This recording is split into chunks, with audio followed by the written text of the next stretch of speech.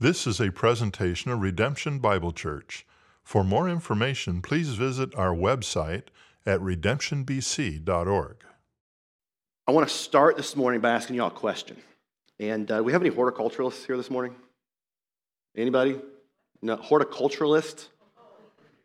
Smart people with plants? Okay, good. So I'm not going to get busted on this one. So here's the question. You got a tree standing in front of you. How can you tell if that tree is an apple tree or not? If it has apples or not, by its fruit. That's right. If it does the thing that it's intended to do, if it produces the thing it's intended to produce. And the apple is like the primary trait of the apple tree, right? It is visible, it is obvious, it is easy to see. You guys did good with that. So here's the second one. How can you tell if a tree is an orange tree or not? If it has oranges on it or not. That's right. Third one. I think you're going to get this one. How can you tell if a tree is an olive tree or not? If it has olive. Few of you answered that one than the orange tree. You were much more confident in the orange tree than the olive tree. Did some of you not think olives grew on trees? It's okay. It's okay. That's what we're here for. Olives, by the way, one of the four basic charcuterie board food groups in my mind. We have bread, specifically like a good French baguette. We have meat, specifically like a very finely sliced prosciutto. We have cheeses, hard and soft. And we have olives. Those are the traits of a charcuterie board. That's how you can tell it's a charcuterie board. If it doesn't have those, it is just a cutting board with food on it. So you guys are doing really good. You're kind of like 2.5 out of 3 right now. So here's a new question. How are we as Christians, right, as followers of Jesus, how are we to be identified? What are our traits? Our fruit, exactly. Very same answer. Jason, you're killing it today. Well, someone behind you said it? As well. Awkward. You guys are killing it today. No, it's by our fruit. And Paul refers to this fruit, doesn't he, in Galatians 5, and that we looked at in our series, What Makes Us Family, the fruit of the Spirit. And his description, this listing, they're not of things you need to be doing. Remember we talked about that? No, these are things that we are becoming. Right? The fruit of the Spirit, they are character traits that I think we all desire to portray. Traits that the Holy Spirit is forming within us, forming us into the image of Christ, growing to be more and more like Jesus, who perfectly portrayed each and every one of these traits. And when we looked at this, remember we said that it was the fruit of the Spirit, not fruits, right? It was singular, not plural. And that's because the Spirit is forming each and every one of these traits in each and every follower of Jesus. It is one big bowl of fruit salad. Amen? Amen. And so we're going to begin our summer by looking at each one of these traits over the course of these next few weeks. And we're going to begin by looking at what might be the most important fruit, the most important of these traits, the strawberry of the fruit salad, if you will, and that is love. And what better place to see this fruit than in the great love chapter of 1 Corinthians 13. And so if you haven't already, go ahead and open in your Bibles to the New Testament book of 1 Corinthians in chapter 13 there. And what the Apostle Paul is going to show us in this letter that he wrote to the churches in Corinth, he's going to show us 3 aspects of love. We're going to see first the necessity of love, we're going to see the traits of love, and then we're going to see the eternal nature of love. And so number 1, we're going to see the necessity of love. We're going to see why it is that love is so important. And so look down here with me. Paul writes in 1 Corinthians 13, verses 1 through 3, he writes, "If I speak in the tongues of men and of angels, but have not love, I am a noisy gong or a clanging cymbal. And if I have prophetic powers and understand all the mysteries and all the knowledge, and if I have all faith so as to remove mountains, but I have not love, I am nothing. And if I give away all I have, and if I deliver up my body to be burned, but have not love, I gain nothing." I'm sure we've all heard at least part of this chapter read at a wedding at some point. But yet this passage has absolutely nothing to do with a wedding. Right? It wasn't written to a husband and wife being united in marriage. This letter was written to a church that was divided. And the church in Corinth, as you look at the entirety of this letter, it may have more closely resembled the 21st century Western evangelical church culture more than any other that Paul wrote to because of how incredibly inward focused it had become and how individually focused it had become. And as you look through the letter, you see that they were incredibly focused on things like their social status, their sexuality, and their spirituality, and what they said about them and what they did for them. And that was very true of the spiritual gifts. They had become a sign of spiritual status, if you will, claiming that only those with certain gifts, specifically the gift of speaking in tongues, were truly filled with the Holy Spirit. The gifts, right, what they were doing became the defining trait of Christians and followers of Jesus rather than the fruit and who they were becoming. And unfortunately, this is a situation that has continued on for some 2,000 years to this very day, claiming that only those with certain gifts are truly filled with the Spirit. And so Paul, he confronts this misunderstanding of the spiritual gifts in this section here in chapters 12 through 14, right? A section we looked at a few years ago in our series, Built Up by the Spirit. And he does this by addressing the importance of the unity of the body and the diversity within the body. Right? We are united together as individual members of one body. Similar to how in Galatians he talked about us being members of one family.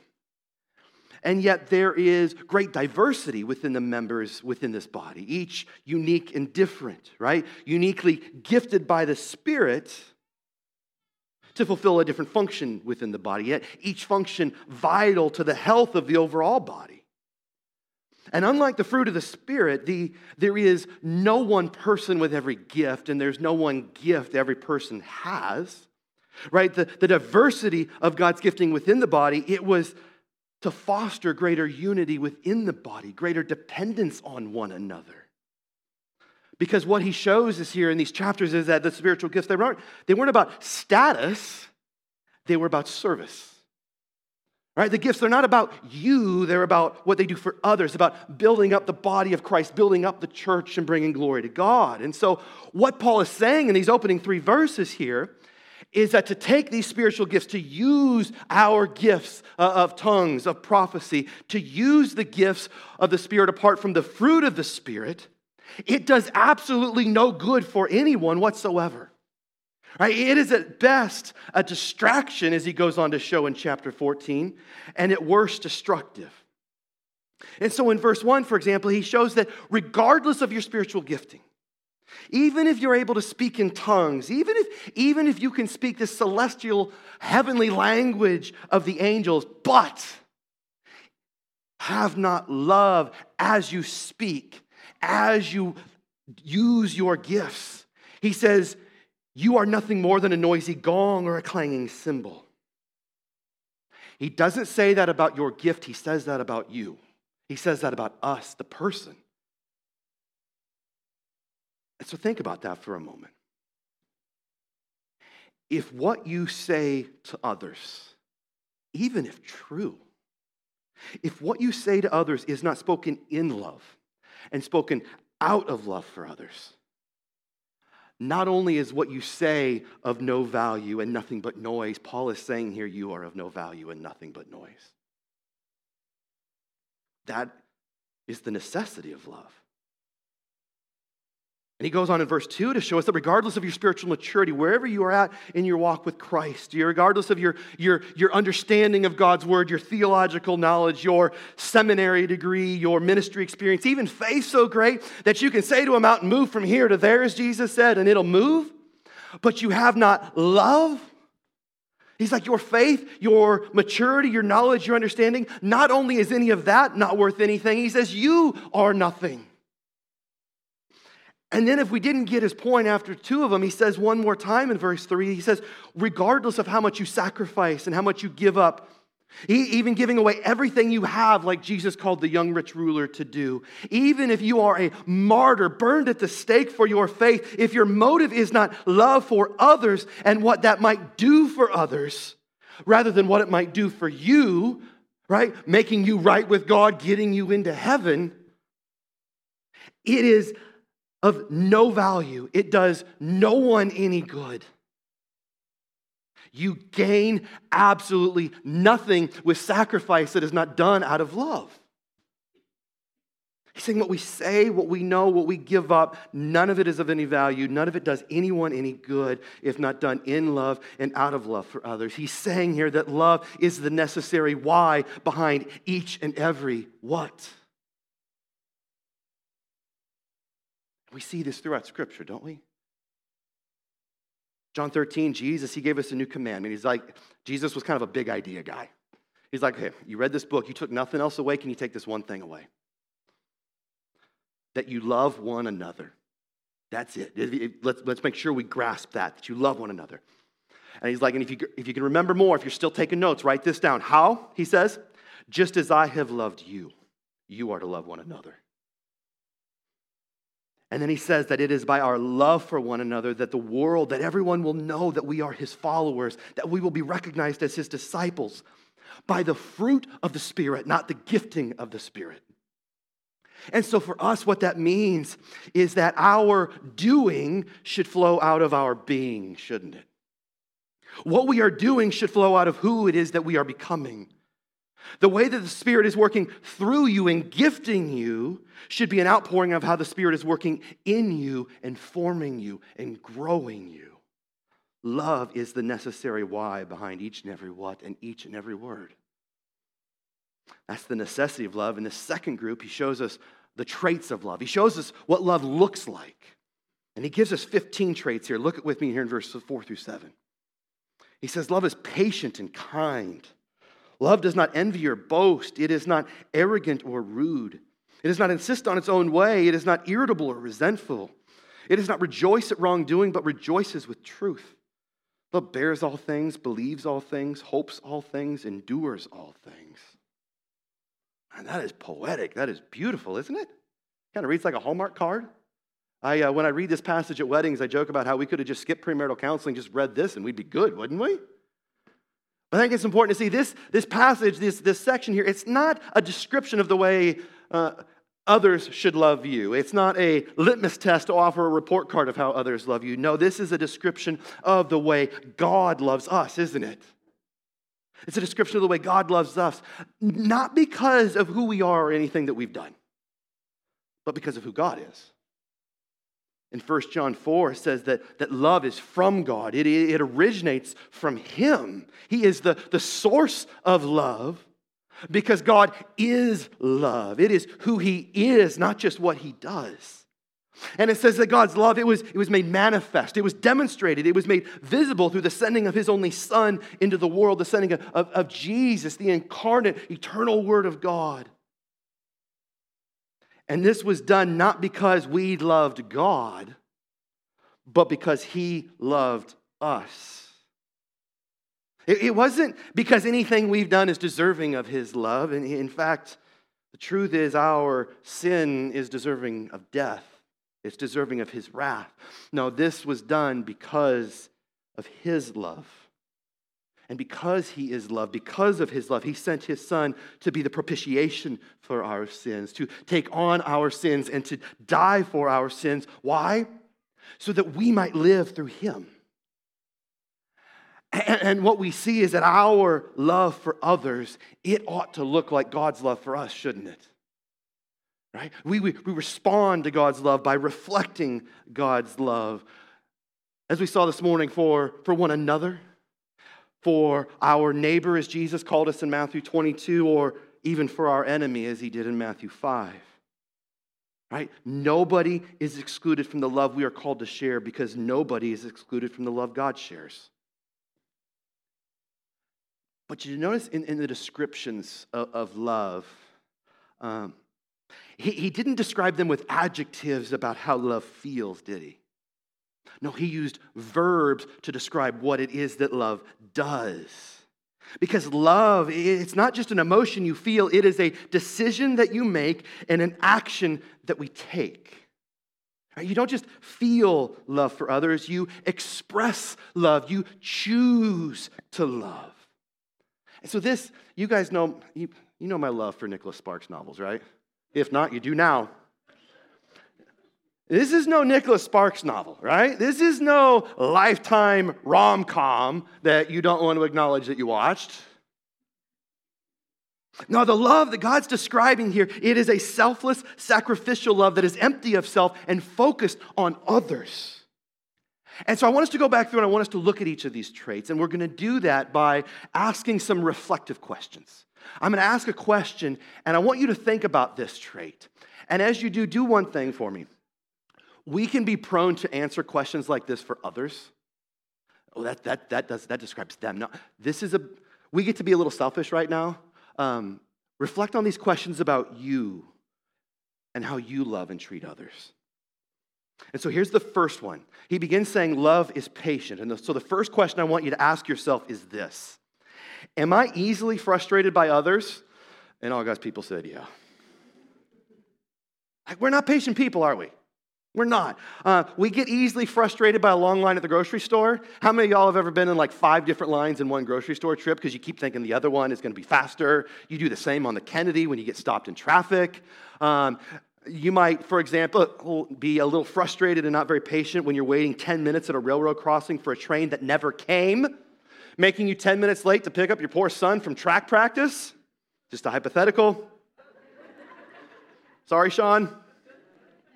Or last night I went to go pick up a pizza at Tortorisi's just around the corner. That's kind of become our pizza place. And there was a guy there waiting in line who was visibly frustrated with others, and I put myself in the others. Tortorisi's has a way in which the lines work. You go in and there's this curved line, and then you come up to the counter from the side to check in and say, oh, is my pizza ready? And then once that's done, you stand in the back. And so I walked in, and there's a person here waiting in the line to the side. I got in line behind him, and there's a couple people back here. The guy comes up from the counter, and the next guy comes up to get his pizza, and one of these guys waits and says, hey, bro, I'm next, bro. He was not patiently waiting for his pizza. The story's not done. We're going to come back to that pizza guy. But not only do we get frustrated with situations, we get frustrated with people, and I think we mostly get frustrated with people when they fail to live up to our expectations of them, don't they? And it's easy to give up on them. It's easy to give up on when we don't think they're doing enough, when we don't think they're doing good enough, when we don't think they're doing it fast enough, when they're not growing, they're not progressing, they're not learning. We're just going to cut bait and run. We're going to leave them behind. And as impatient a people as we are, we're not only impatient with others, we're also incredibly impatient with ourselves, aren't we? I think we're probably the most frustrated and least patient with our own growth. Our spiritual growth, our growth in our job, our growth in school, whatever the case may be, our growth as parents, whatever. Because we think we should be further along by now. We think we should be further along, so then we start to think that we're a failure. And even if none of you in the room felt that, I know I felt that. And rather than being easily frustrated and giving up on others, what God is calling us to do here is to wait patiently and not give up on others, because He never once gave up on us, did He? God hasn't given up on you. I don't care how far you've run or what you have done. God hasn't given up on you. And so we're not called to wait passively. We're called to wait actively. Paul, he writes in 1 Thessalonians 5, he says to admonish the idle, to encourage the faint-hearted, to help the weak. And he ends this list by saying, and be patient with them all as you do this. And we like to be helpful as we open God's Word. Here's something. The most practical way to patiently wait with one another, not wait on one another, not wait for one another, but wait with one another, it's to pray, isn't it? And we have a phrase here. Don't just say you'll pray, stop and pray. In those moments when you are most frustrated with someone and your patience is run thin, those are the moments to get on our knees and pray, because love is patient. Number 2, he says love is kind. And so ask yourself this question. Do I try to understand those who I disagree with? Do I try to understand those I disagree with? There's no shortage of things we disagree on. The guy in line at the pizza shop, he very much disagreed on the way that the line works at Tortorisi's. He made that evident. But it's easy to treat those that we disagree with as an enemy, isn't it? We treat the other as an outsider. And when we disagree, though, I want you to ask yourself, when you disagree with someone, are we trying to understand? Are we trying to understand the why behind the what? Why they feel the way they feel? Why they believe what they believe? Or are we simply assuming and judging? Because see, what the Spirit is doing within us is forming and growing a very tender and empathetic heart within us that seeks to understand what others are feeling and facing, seeing the situation through their own eyes, listening to their story, learning their story, and loving them in and through their story. Love is kind, and I think to be kind more than anything is to withhold what harms and to give what heals, isn't it? And nothing heals like the love of Jesus, does it? Nothing. And so what do we do? As followers of Jesus, as people who should be known by our love, we point people to Jesus, who is the way, the truth, and the life, by loving like Jesus. Amen? By coming alongside and putting our arm around, not wagging our finger in their face, because love is kind. Number 3, love does not envy. And so ask yourself this: am I jealous of the success of others? Yeah, a little bit. It's easy, though, to be jealous, isn't it? That's like God gave us a list of 10 things early on in the Bible, and he kind of put this one in there, kind of like they're right at the end to make sure we remembered it at the end. We're jealous of the things others have, their job, their degree, their house, their health. We're jealous of the lives others live. We're jealous of those that others have in their lives that we might not. But what he's calling us to do here is, rather than constantly comparing ourselves to others, is to love them by celebrating the success of others. Because love does not envy. Number 4, how about this one? Love does not boast. And so ask yourself this: do I brag about my own accomplishments? Like, this is hard for a lot of us, isn't it? And you know that when a pastor says this is hard for a lot of us, what he means is, this is hard for me, and I hope it's also hard for someone else, so I'm not alone up here. Like, I'm an Enneagram 3, so basically what that means is if I do something, I A, want to do it well, and B, I want you to know that I did it well. And so, for example, have I told you guys that I graduated Friday from TEDS? I wasn't sure if I did. So graduation was Friday, and I got my master's degree, and so I can check that new box on applications. I don't just have some postgraduate, I have actual graduate degree. And also, I don't know if you noticed, I graduated summa cum laude, which is just a fancy name for highest distinction. Right? I got a 3.96. I got an A- in preaching.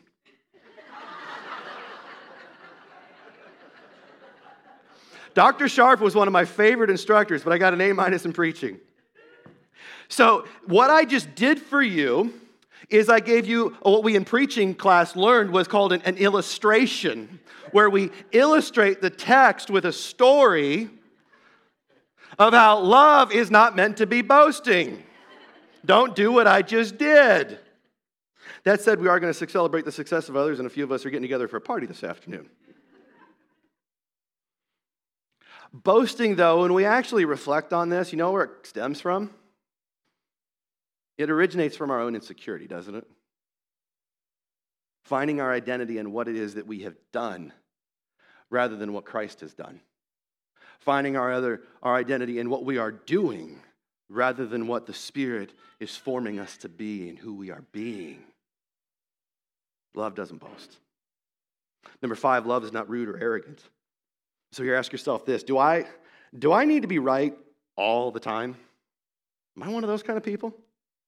Because see, our insecurity, it also leads us to, in some sense, building up ourselves by tearing others down. And so ask yourself this: do you ever just need to tell it like it is? Do you always need to tell people when they're wrong so that you can be right? Right, so the pizza guy, let's go back to the pizza story. We're not done with that story yet. It's an illustration that keeps on giving. So the guy in front of me goes after he gets yelled at, and then that guy gets up and he gets his pizza. And there's still a woman waiting back here who I still think is checked in and waiting on her pizza. And so after he gets his, I go up and I say, pizza for Jill Hare. And as the guy is at the door, she's in front of you, brah. Are we in San Diego or what? Hang loose, dude. But he needed to make sure that I was wrong. I wanted to tell him so very badly, y'all don't know how to wait in line at Tortorisi's, but I kept my mouth shut, primarily because I was wearing a redemption t-shirt. And I was like, please don't botch this illustration in the middle of it before you even get to preach it. touchy. We're oversensitive. Right? Whenever someone critiques you or maybe criticizes something you say, are you prone to take that as a personal attack on yourself? Like for some reason, this whole pizza thing, like I was kind of a bad person. It was like a woman after all. I should have just like asked. So when you're at Tortorisi's and people don't know the line, little sidebar, just ask, oh, I'm sorry, have you already checked in? No? Okay, is it okay if I go ahead and go? And if they say, oh, no, I haven't, say, oh, I'm so sorry, you were here before me. Lots of practical tips, even of how to pick up your pizza at Tortorisi's. No, I'm not being sponsored by Tortorisi's today. But we got a short fuse, don't we? A lot of times. And you ever catch yourself, does it feel like people are having to walk on eggshells around you all the time? Walking on eggshells, afraid that the slightest thing that they might say or do wrong is going to set you off? Are you always walking around assuming that people are assuming the worst of you? But love is not irritable. Number 8, love is not resentful. And so ask yourself this: do I easily hold on to grudges? Do I hold on to grudges easily? I like to refer to this one as keeping score. You guys ever play Clue, the board game Clue? So, when you're playing Clue and you see Colonel Mustard walked into the library carrying a lead pipe. That's interesting. I better write that down. I might need that later. I might be able to pull that back out. But that's what we do in life. And so whenever someone does something wrong, do you find yourself taking out your scorecard, making a little note, a little reminder for later, keeping score of, because I might need that later. Keeping score of everything they said, of everything they've done, how they've messed up, how they let you down, how they've wronged you, how they've hurt you. And then just waiting ever so patiently with that scorecard in your back pocket for just the right time to bring it back up and to remind them, using what they've said and what they've done as ammunition to fire back at them and to retaliate and to shame them. And hear me, even if you've been legitimately wronged, our response may also be wrong and resentful, can it? But love is not resentful. Number 9, love does not rejoice at wrongdoing, but rejoices with the truth. And so ask yourself this: do I in any way enjoy other people's misfortunes? Do I in any way enjoy other people's misfortunes? You ever find yourself like on the edge of your seat, just waiting for someone you disagree with, someone on the other side, so to speak, to slip up so you can like jump on that social media bandwagon and celebrate their failure? You ever hear a story in the news or read a post on social media of someone struggling and failing, falling on hard times, maybe even someone you know, someone who may have wronged you in the past, and say to yourself, they had it coming.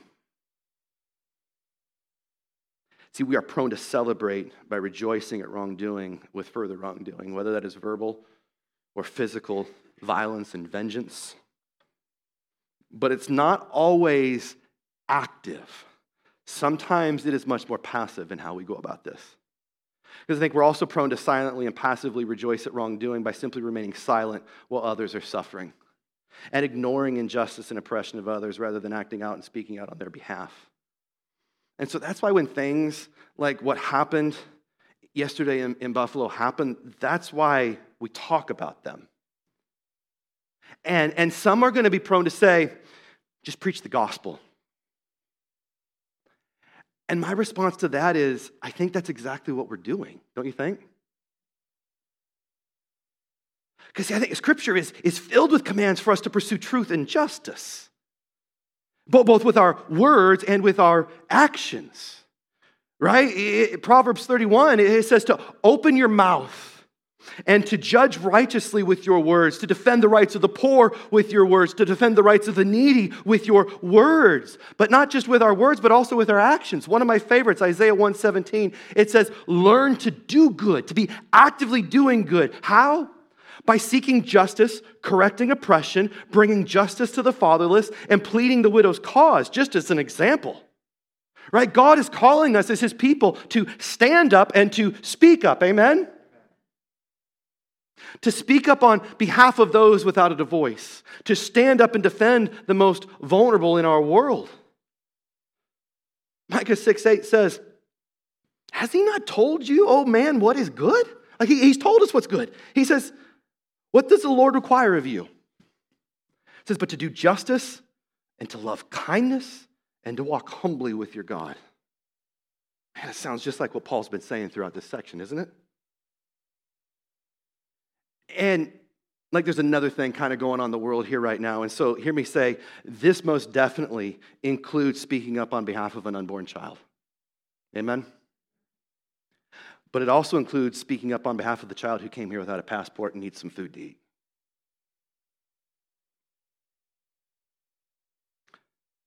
And yet we're still not done, because I think there's one more thing that we see in our world today, and that is that rejoicing with the truth, it also means not twisting the truth.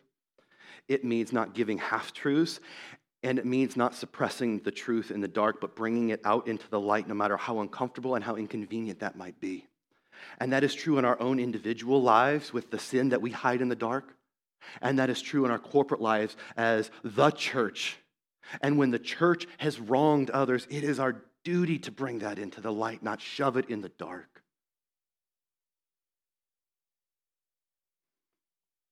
Love does not rejoice at wrongdoing, but rejoices with the truth. And number 10, love bears all things, believes all things, hopes all things, and endures all things. And so ask yourself this: do I believe the best about others? And I think even with today and what we talked about before the sermon, we could expand that to be, do I believe the best about God? And he's not calling us here to be gullible and naive and just pretend like there's nothing bad happened. Everything's going to be okay. I believe it's going to be okay. I hope it's going to be okay. I'm going to endure. It's all good. He's also not calling us to ignore wrongdoing or endlessly endure abuse. But he is calling us to persevere. And to persevere in relationships by preserving relationships. Persevering through the difficult times rather than turning and running away every time things get hard. He's calling us to assume the best of others and ask the hard questions of others rather than always assuming the worst and judging others. He's calling us to confront sin and to pray for repentance. And as we do this, like, hear me, sometimes boundaries need to be drawn, don't they? And sometimes people will need to be removed from relationship in order to protect our physical and emotional and spiritual well-being. And while that's true of all relationships, I think that becomes especially true of things like marriage and family, doesn't it? Doing everything we can to preserve marriages and to reunite broken families by creating a safe and secure environment that is free of fear, free of hurt and abuse. And yet some of you, I know, you have to be here this morning saying whatever. And like if you're at the end of your rope, you're ready to give up. You're like, Pastor Ash, I got no more prayers left to pray. I just want you to know that I'm praying for you, and I want you to know that the Holy Spirit is praying for you as well, and that Jesus is our great mediator and high priest is praying for you. Because that's what love, the love of God, always continually does, leading us to love like God, loving without limits. Now, chances are few of you made it through that list of 10 without marking a few of those. We probably all failed at each and every one of those at some point in our lives. I know I probably failed at more than I care to admit. I didn't share every failing I had as an illustration this morning. It's probably why I got an A-, because I shared too many illustrations. I failed more often than I care to admit, more recently than I care to admit, and I'm ventured to guess I'm not the only one. And I don't say that to shame or humiliate, but to challenge and encourage and just acknowledge. All right, let's not allow the world to redefine love that only God can define. And so when we fail at loving, what I need you to know is there is forgiveness. Amen? There is forgiveness when we fail, found in God's never-ending, relentless love for you. Love that one of our favorite songs says, it never fails, it never gives up, and it never runs out on you. Because God's love is eternal, isn't it? And that's what we see here at the close. We see the eternal nature of love. There is no closing credits on this movie of love. Look at me with verse 8 through 12. He says, love never ends. As for prophecies, they will pass away. As for tongues, they will cease. As for knowledge, it'll pass away. For we know in part and we prophesy in part, but when the perfect comes, the partial will pass away. When I was a child, I spoke like a child. I thought like a child. I reasoned like a child. When I became a man, I gave up childish ways. For now we see in a mirror dimly, but then face to face. Now I know in part, then I shall know fully, even as I have been fully known. Right? Love never ends. It is eternal. It endures throughout this life and this time on into eternity, beyond time, because love existed before time. It existed before creation, when all there was God, Father, Son, and Holy Spirit, living in perfect love. And it was that love that led to his creation of us. It was that love that led to his redemption of us. Love never ends, but that's not the case for the spiritual gifts. These things that many in the church in Corinth so highly prized, they were only temporary. One day, these gifts of the Spirit, they would cease, they would pass away. But when? Paul says right here, when the perfect comes. When Christ returns, when he restores all that is broken, when he rights all the wrongs, when he resurrects our dead bodies, and all of creation will once be not only good, but very good as it was in the very good beginning. At that time, the gifts will no longer be needed because they will serve their purpose in building up the church, the bride of Christ, the body of Christ. But until that day, we live between the Advents, don't we? After the resurrection of Christ and before his return. And during that time, I think what we know to be true and what God says here is we're only ever going to know but a fraction of who God is and of his love for us. Because see, for a time we're unable to gaze directly into God's glory and holiness. Moses, he demanded, show me your glory. And God's like, y'all, you can't do that. I'm going to give you a glimpse, though, as I pass by. Just a taste of what is to come. And so we are only able to see but a glimpse of reflection as we look through a mirror, only seeing that which God has revealed to us in the living word of his Son and in the written word of Scripture. But even then, can we be honest that when we read this, we recognize that we only see and we only understand in part? There's some hard parts of this book, isn't there? While our faith grows and we mature with every step as we faithfully follow the way of Jesus on this journey of life, know that we will not reach full maturity in this life. Our speaking, our thinking, our understanding of God, it will be as a child in some sense. And yet Jesus called us to have the faith of a child, didn't he? But man, when Jesus returns, when Christ comes, when the perfect comes, we will know God and his love in full, it says. Just as we are fully known by God, and just as we are fully loved by God this very day. Love is eternal. So now faith, hope, and love abide. These three. But the greatest of these is love. Let's pray. Thanks for listening. For more audio content and information about redemption, please visit our website at redemptionbc.org.